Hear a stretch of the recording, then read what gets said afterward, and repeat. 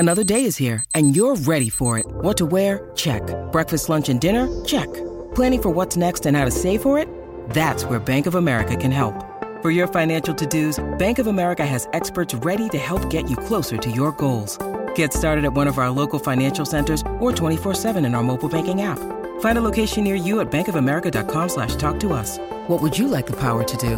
Mobile banking requires downloading the app and is only available for select devices. Message and data rates may apply. Bank of America N.A., member FDIC. Hello, everybody. This is Marshall Poe. I'm the editor of the New Books Network. NBN listeners like to read books and buy them. So we thought we'd tell you that right now, our friends at Princeton University Press are having a remarkable site-wide sale. You can get 50% off books, including ebooks and audiobooks, with the code 50, F-I-F-T-Y, at checkout until May 31. You can save some real money on Princeton University Press books. I encourage you to go there and check it out. Welcome to the New Books Network. Hi, I'm Bob Cowett, and I will be talking today with Gary Stern, former president of the Minneapolis Fed. I think Gary was the longest serving regional Fed president in history. Gary has his doctorate in economics, and he'll be speaking to us about this from the point of view of the regulator. I am going to be speaking from the point of view of a practitioner. I spent virtually my entire career in the international bond and foreign exchange markets. And between us, Gary and I have about a century of experience in the markets. And over that 100 years together, we've had the rare honor and privilege of not only observing up close and personal the virtually every financial debacle since the early 1970s, but actually being actively involved in those problems. Gary, do you want to add a little bit to your background? Well, I think you covered it. I worked for the Federal Reserve, all told, for over 30 years. I co-authored a book called Too Big to Fail, The Hazards of Bank Bailouts. It appeared in 2004, well before the financial crisis, but unfortunately it didn't get a lot of attention. And while I wouldn't claim that it would have prevented the crisis of 2007, 2009, I think it could have ameliorated some aspects of the crisis because preparation would have been better. But that's all hindsight, And today we're looking at a financial world that is in some respects quite different, but also quite challenging. So, our conversation probably started several months ago. Gary and I have been talking about how relatively sanguine the stock and bond markets were reacting to rate increases by the Fed. Markets had repriced, but the sell-offs in both were fairly rational. There was no sense of panic or dislocation, nothing that might infect the banking system or resurrect the moral hazard bailouts that occurred during the great financial crisis. Years of abnormally low interest rates had fueled a huge increase in corporate debt, but very little of that was residing in the form of bank lending.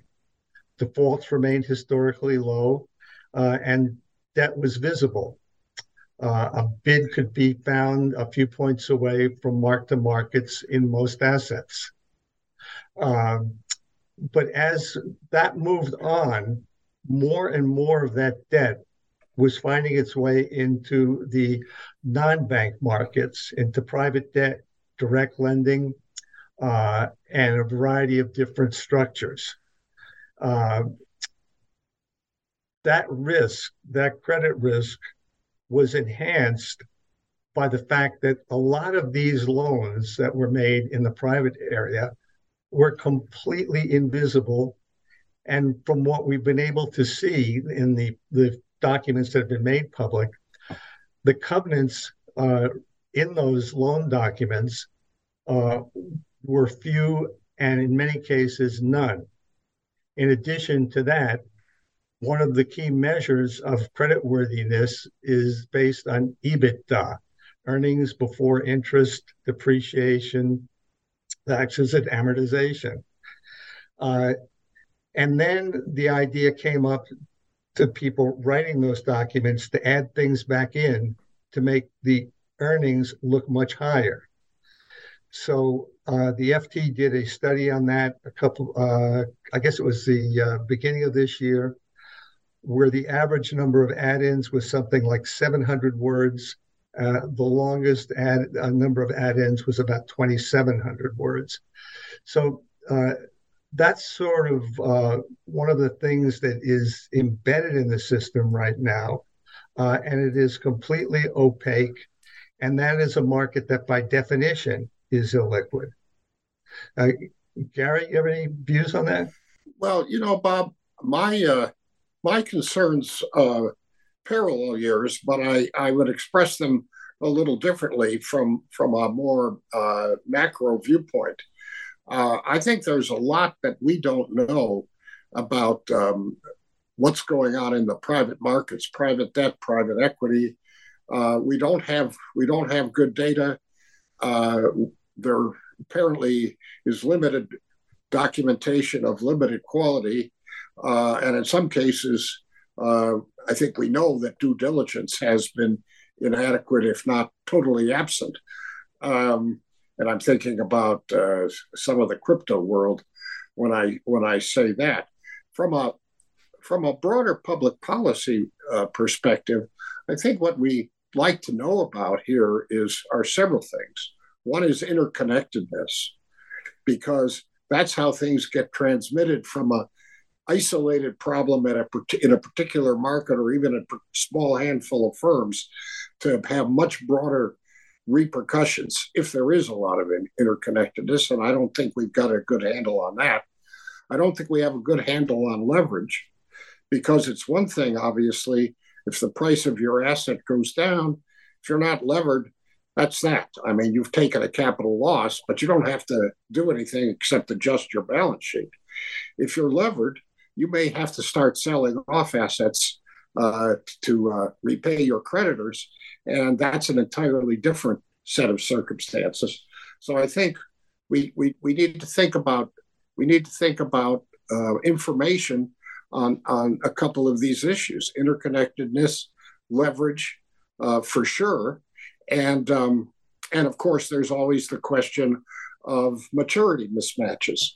And a lot of people in the financial world, that's how they earn their living, borrowing short and lending long. And that's a source of potential challenge, potential difficulty going forward as well. All of those things, I think, as we think about the environment we've been in, almost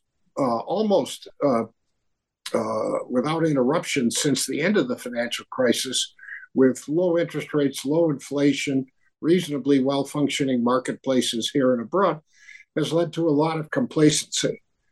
And that, that's a different problem than the one that confronted us back in 2007, but it's a problem nevertheless. Right.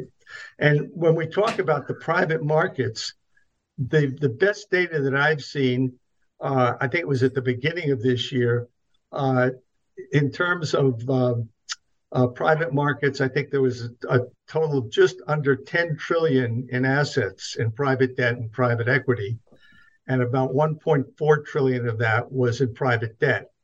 And that was the fastest growing area of the private markets. Again, at the beginning of the year, I think there were 700 platforms in the market raising money for private debt. And my question was always, well, where are all these great credits coming from? How did everybody else miss these things?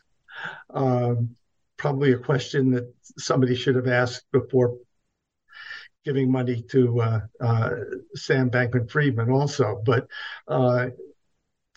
those are some of those numbers are large, and a lot of this stuff is leveraged. And in the ramp ups, when we're talking about transmission mechanisms, a lot of the platforms have lines with banks to do that ramp up funding. And if they get to the stage where they are now, where the sponsors, the end investors, the limited partners, have committed to put money in as the portfolios are filled up. I've heard that, again, anecdotally, that at least some of them are having second thoughts about honoring those.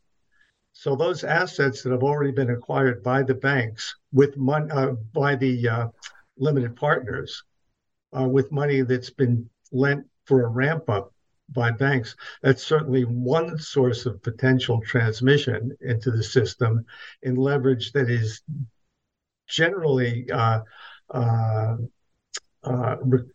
recorded only by the largest banks, some of whom have already started to cut back that kind of financing.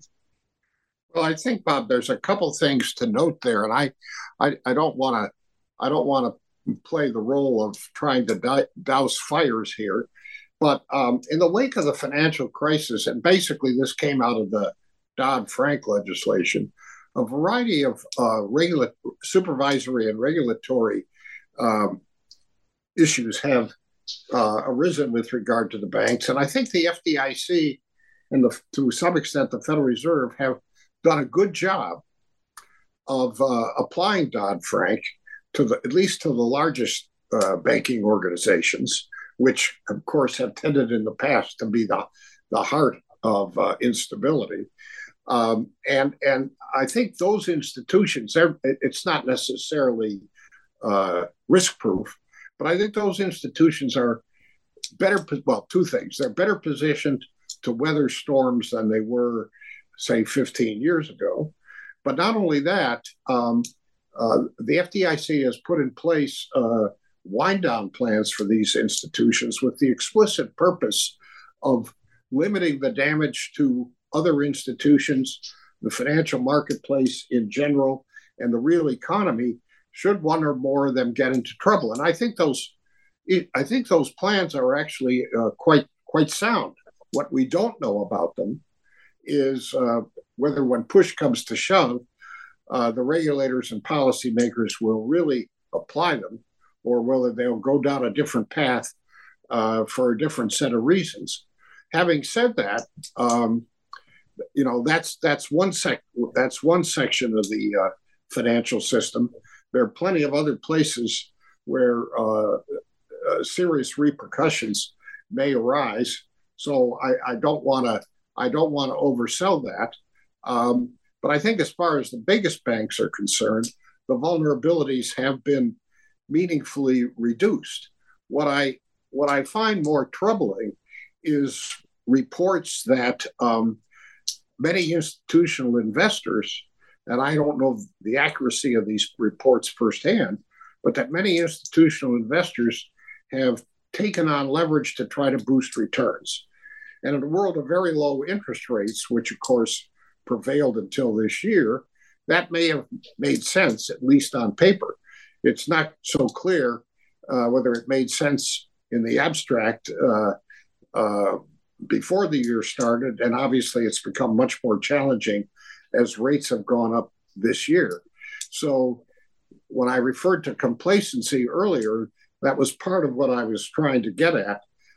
If you thought you were in a world of low interest rates, low inflation, and it was going to persist more or less endlessly, maybe because, in part because the pandemic had subdued economic activity and so on and so forth. But for whatever combination of reasons, you may have taken some positions that are now starting to look very uncomfortable, or maybe even more than uncomfortable. And that to me is clearly something to keep an eye on. You want to be careful not to fight the last war. There may be a war ahead of us, but it may involve at least different institutions. Right.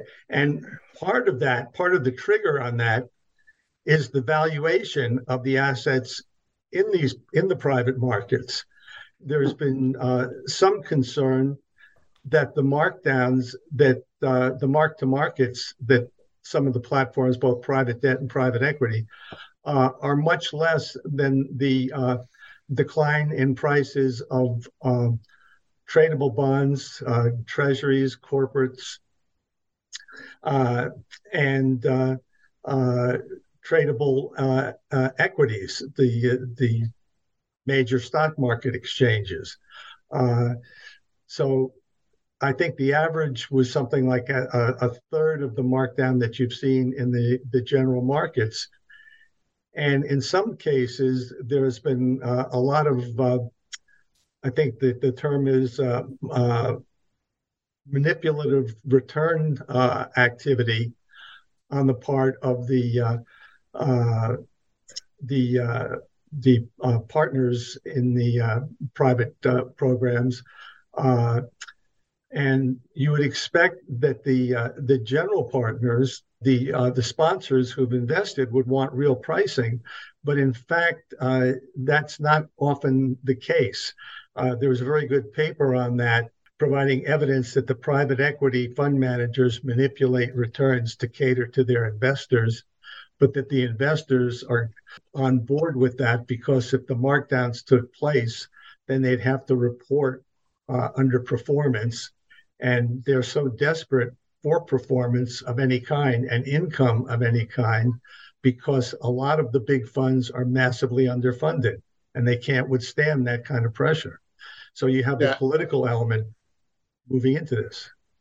Yeah, you shared some of that information with me, and while I must admit I had never thought about that aspect of it, once I saw it, I mean it's in everybody's incentive to everybody's interest to smooth out those returns and to modify the markdowns on the way down, although I would observe that sooner or later, unless the prices recover, sooner or later you've got to get to the bottom. It just may mean you take a more gradual approach to accounting.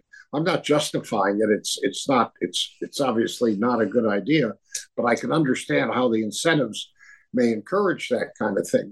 One thing you haven't mentioned that is related to all this that appears to be going on is withdrawals from some real estate funds, et cetera, et cetera. That's understandable too, because real estate is certainly the most interest rate sensitive sector in the economy. As rates have gone up, that's been negative news for residential and commercial real estate. And of course, the commercial real estate market is adversely affected by the trends to work at home. The demand for office space just isn't what it once was and is unlikely to return to pre-pandemic levels, at least anytime soon. And while you might be able to convert some of those properties, or maybe all of them, convert them to other uses, that doesn't happen immediately overnight, and it requires further investment. So I think what we've seen there, and some of those funds, of course, have now limited withdrawals, and that has to have an effect on people's confidence and people's outlook as they think about these things going forward. From a market discipline point of view, that's all to the good. But from the point of view of possibly disrupting financial flows and having feedbacks to economic activity, all of that is likely to be on the downside. Well, when we get into that topic of the invisibility, the BIS also had a very good report on the foreign exchange markets. And it was really pretty shocking. The size of the foreign exchange exposure through forwards and derivatives and swaps was enormous. Just banks outside the United States, outside the regulatory purview of the United States, was around 40 trillion. But more importantly, the estimate of the size of the shadow banking system was about 26 trillion. Now, those numbers are on a gross basis, especially when you're doing a swap or a forward transaction. And on a net basis, it looks less challenging. But what it does bring up is the counterparty risks embedded in those numbers, especially in the shadow banking system. Once there is concern, if you've done a swap, you swap one currency for another, or you swap short-term interest rates for long-term interest rate. Those are huge markets. They're very actively used by a lot of different sectors. But if the guy that you've swapped with doesn't have anything with which to return his leg of the swap, that gets very, very ugly in a hurry, because no one knows who else is in that chain. So he might just be one link of a chain that's 100 pieces long, and nobody knows there. So that's another part of the opacity and the liquidity question that does link directly into the banking system. And that was something that was, I think, considered a major contributor to the financial crisis in 08 and 09. Well, I think you're clearly right about that. And, one thing we've seen in crises in the past is the premium put on liquidity.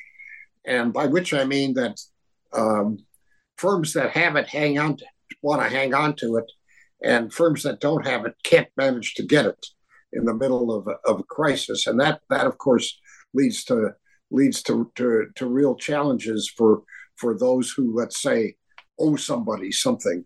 And I would recall during the financial crisis of 07, 09, some firms who were cash rich said, that's fine, we're going to hang on to all of this, and if we have to sort it out in court, we will, rather than part with some of it because a contract said it was required or something like that.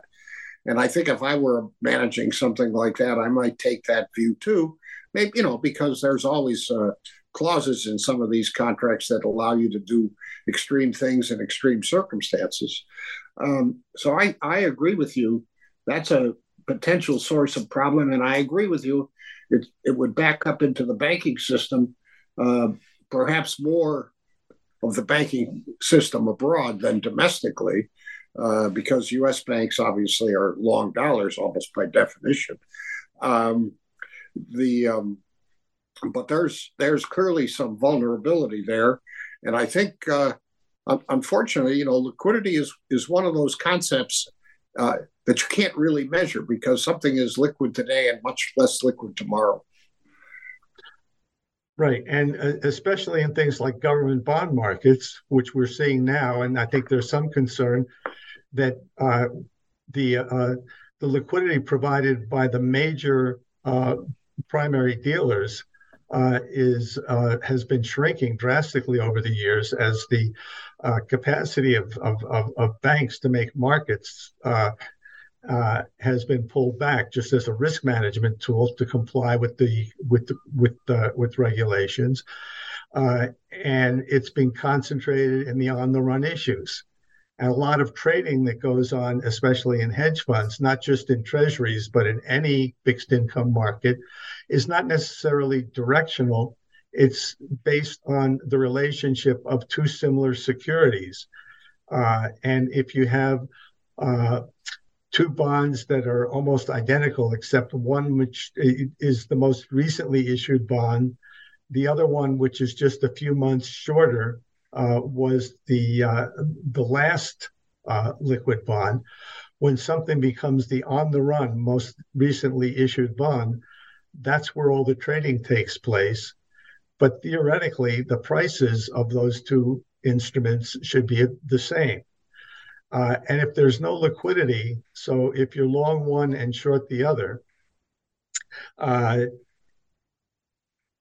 and liquidity dries up, you can have inversions of that spread, which is referred to as basis risk.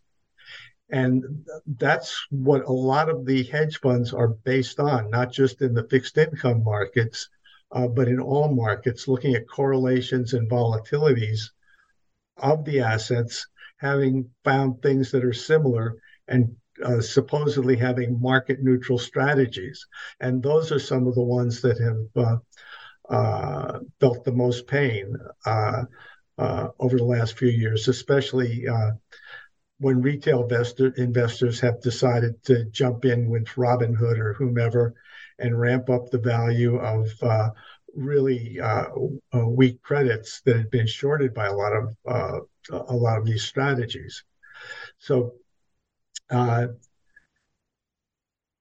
basis risk, I think, is something that is even less visible and has the potential of causing more pain than some of the other directional risks.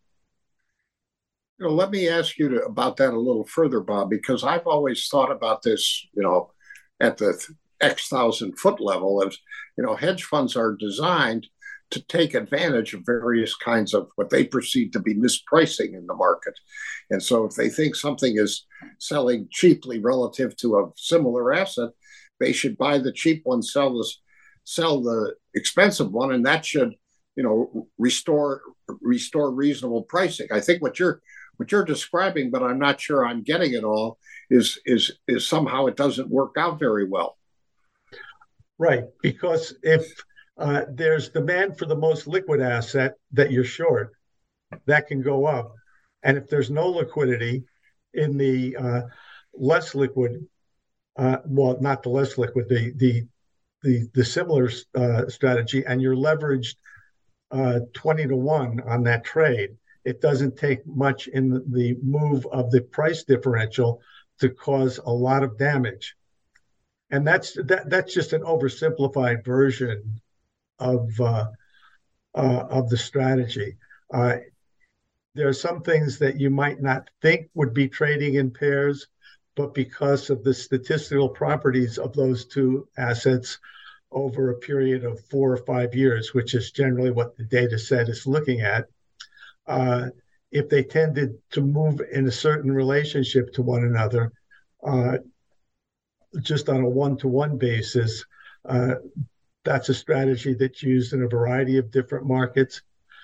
But the other risk there is that you have so many people following the same trades that the volume that's piled into those things, once they start to reverse, once you start to buy back your short and sell your long in a liquid market, if you're the last guy that gets the message, you're going to get burned, and that's what's been happening. So there's only so much liquidity in the system, and if you had that trade on and you've made money on it, and then you decide to take your money and book the profit, that's going to cause selling pressure on one and buying pressure on the other. And you might not be able to get that short back at any price because no one's left to sell it. Well, so we've been talking about a variety of vulnerabilities and also a variety of areas in the marketplaces where at least the gross numbers seem to be very large, but where they are also at best in most cases pretty rough estimates. What do we do about all this, if anything? Do we let if you're a laissez-faire economist, you might say, and I'm tempted to say, well, these are for the most part adult investors, and that you pay your money and you take your chances. And that attitude is okay as long as you don't have systematic repercussions. So I'll go back to the question I just posed. So what, if anything, do we do about all this? Well, it comes down to, I think, two very specific choices.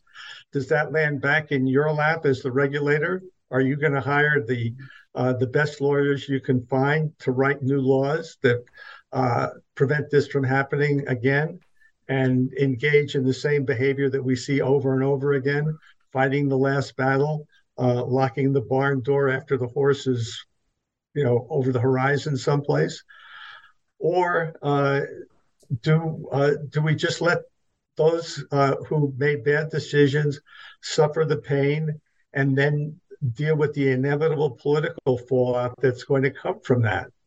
I guess maybe because I'm older and more cranky, I'm getting more and more into that belief. You have to let the pain exist, and there have to be specific instances of not only pain existing, but the people who've done bad things go to jail,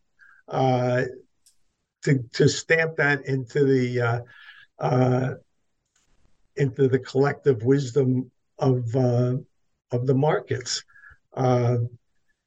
Unless someone can devise a law outlawing stupid, it's going to be hard. Or greed. Well, but you could presumably try to, and I think we might even be able to get fairly broad agreement on this, not just between you and me, but really broader. I mean, greater transparency and greater disclosure would seem to be good ideas, on the premise really that more information is better than less. So the question that comes to mind is, or the issue that comes to mind is, how would you achieve that?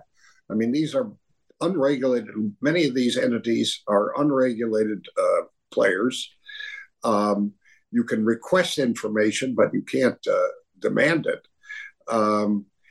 But you can consider going beyond that and say institutions of a certain size or with a certain charter or a certain legal structure or whatever have to provide the following information.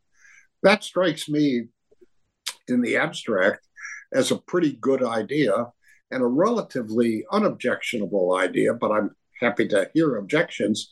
It's just that once you start down that path, the sooner or later, even making that kind of request, put some sort of imprimatur on things and suggest to market participants that, because the regulators or authorities are interested in this, they're going to intervene to provide stability in times of turmoil, and we can expect that. Or are they going to take the next step and instead of just asking for information, start writing regulations? And of course, when you write regulations, you usually run into the law of unintended consequences, which means there's lots of incentive to find your way around the regulation if it's profitable to do so. So even in this sort of simple world of improving disclosure and transparency, you start getting into this world of trade-offs pretty quickly. So I think about it, and at one level it strikes me as unobjectionable, and at another level it strikes me as I just wonder where this leads, if anywhere. Well, I think the idea of disclosure is important, and maybe not official disclosure, but for any organization participating in the financial market or offering any financial service to a client, they have to disclose sort of broad, comprehensive numbers. Do you have any exposure to crypto, either directly or indirectly? How much exposure do you have to private debt or private equity, either as a provider of assets or an investor or providing leverage? Just those gross numbers. No laws attached to that. There are laws that you have to disclose in a gross fashion, but just have some kind of gross number out there that potential investors can look at, that the consultants who most of the major asset managers employ before they put their stamp of approval on these assets or strategies would have staring them right in the face. So maybe that kind of disclosure, and if you as an investor decide to ignore what is just right there in easily consumable form, and you don't ask any questions about it, that's your problem. Otherwise, I think we continue to run into the same problem where it's no longer a financial or an economic problem. It becomes a political problem. So if some of the private equity transactions blow up, their funding disappears. A bunch of these are concentrated in one congressional district, and it's going to cause a lot of job loss. And that congressman sits on an important committee. There's going to be pressure brought on different parts of the official community to make an allowance for that. And we've seen that happen in the past. Well, one real world example, of course, of some of this is the meltdown in crypto that you referred to at the outset, and the collapse of FTX, although that looks like a pretty straightforward case of fraud to me. But I'm sure there are lots of individual investors that have lost significant sums of money, or at least don't know where the assets are at best, and are unhappy. And Congress has held hearings and will probably hold more. There hasn't been what I would describe a lot of pounding of the table for intervention on the part of the regulator, or indirectly on the part of the taxpayer. Let's make somebody whole here. So I would attribute that, at least in part, to the fact that so far, as crypto things unwind, it hasn't had systemic repercussions. By which I mean it hasn't affected. Crypto seems to be a solar system unto itself, without that's probably not a bad analogy, actually.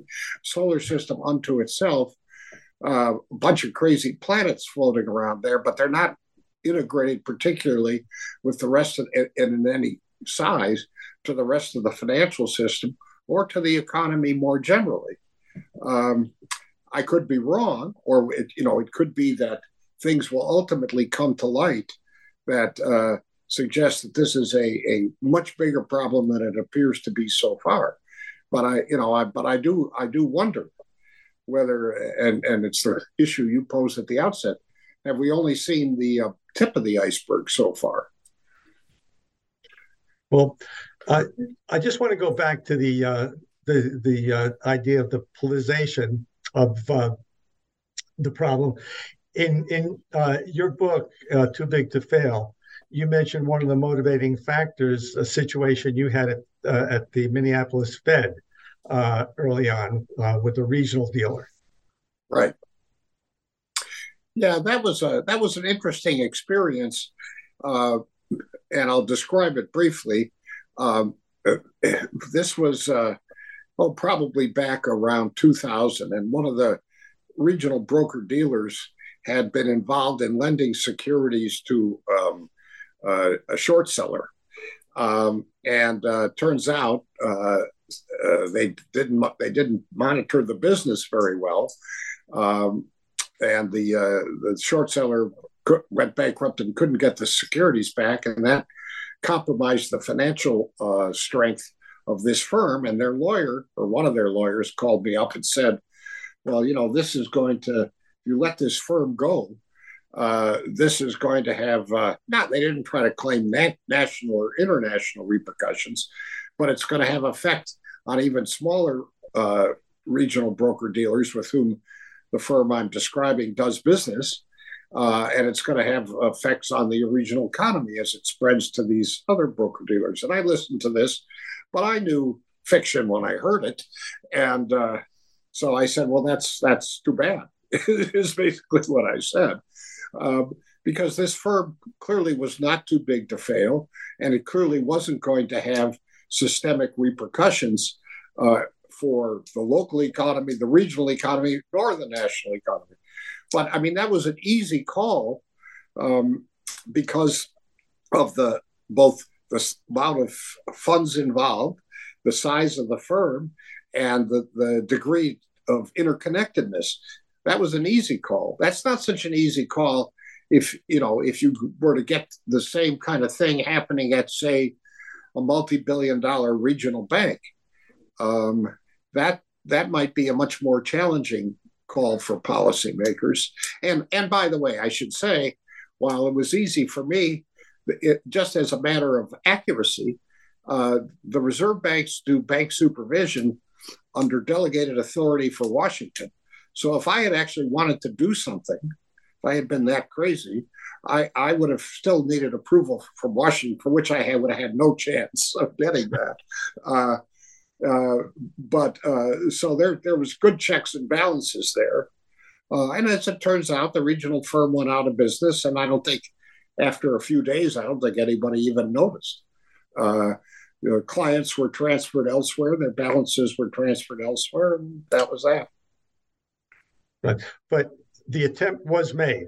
Yes. And as this moves to a larger scale, or if it does move to a larger scale, I just think that the risk of moving this to out of the financial system into the political system escalates quite a bit.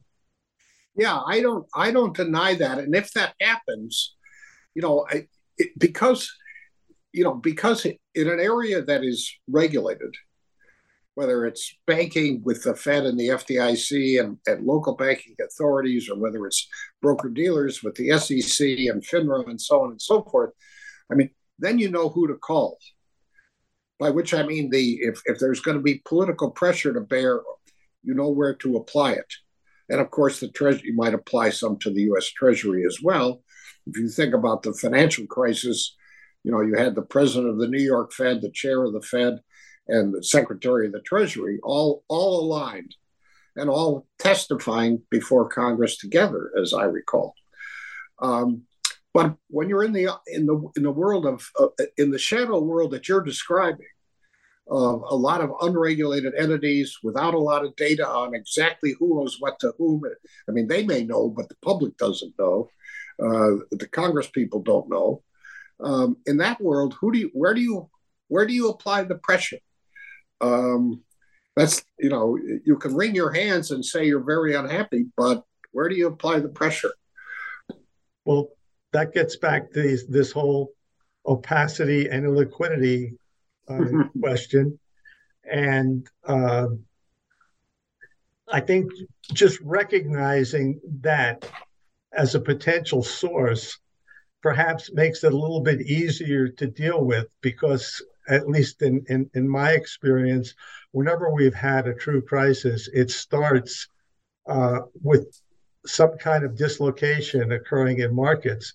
Nobody knows what's causing it. And then there's a lot of scrambling around and people pulling in their risk tolerance all at once. And that starts to throw sand into the gears of the financial and economic system. But knowing who the possible suspects are, and if there are aggregate numbers available over who has what exposure, at least you have an idea of where to look. Yeah, I agree with that. And as I'm thinking about it a little further, I'm thinking that, maybe rather than ask, or in addition to asking the question, where are the next problems likely to arise, and where would we like to have more information, et cetera, maybe we ought to think about asking a question like, what do we need to do to keep the system running relatively smoothly? And I don't mean, but the answer to that is, have the central banks around the world continue to contribute to buy government securities in huge volumes. I think that's a non-starter. But think about what needs to happen to keep the system to function reasonably well. And I do think, if I try to answer that question, and I'll turn it to you in a minute, I could come back to disclosure and transparency. It would seem to me that that those are they may not be sufficient, but those are necessary. Okay, great. Well, now that we've solved that problem, we'll continue to keep an eye on things and continue the conversation. And I am sure the world will provide us with plenty of opportunities to expand on this topic as it goes forward. Unfortunately, I think you're likely to be right. Okay, thanks again, and hopefully we'll be able to do something with a little bit more of an upbeat tone next time. Thank you, Bob. How right we were in this this conversation. Yeah, this is a place I'd rather be wrong. Okay. Okay, take care.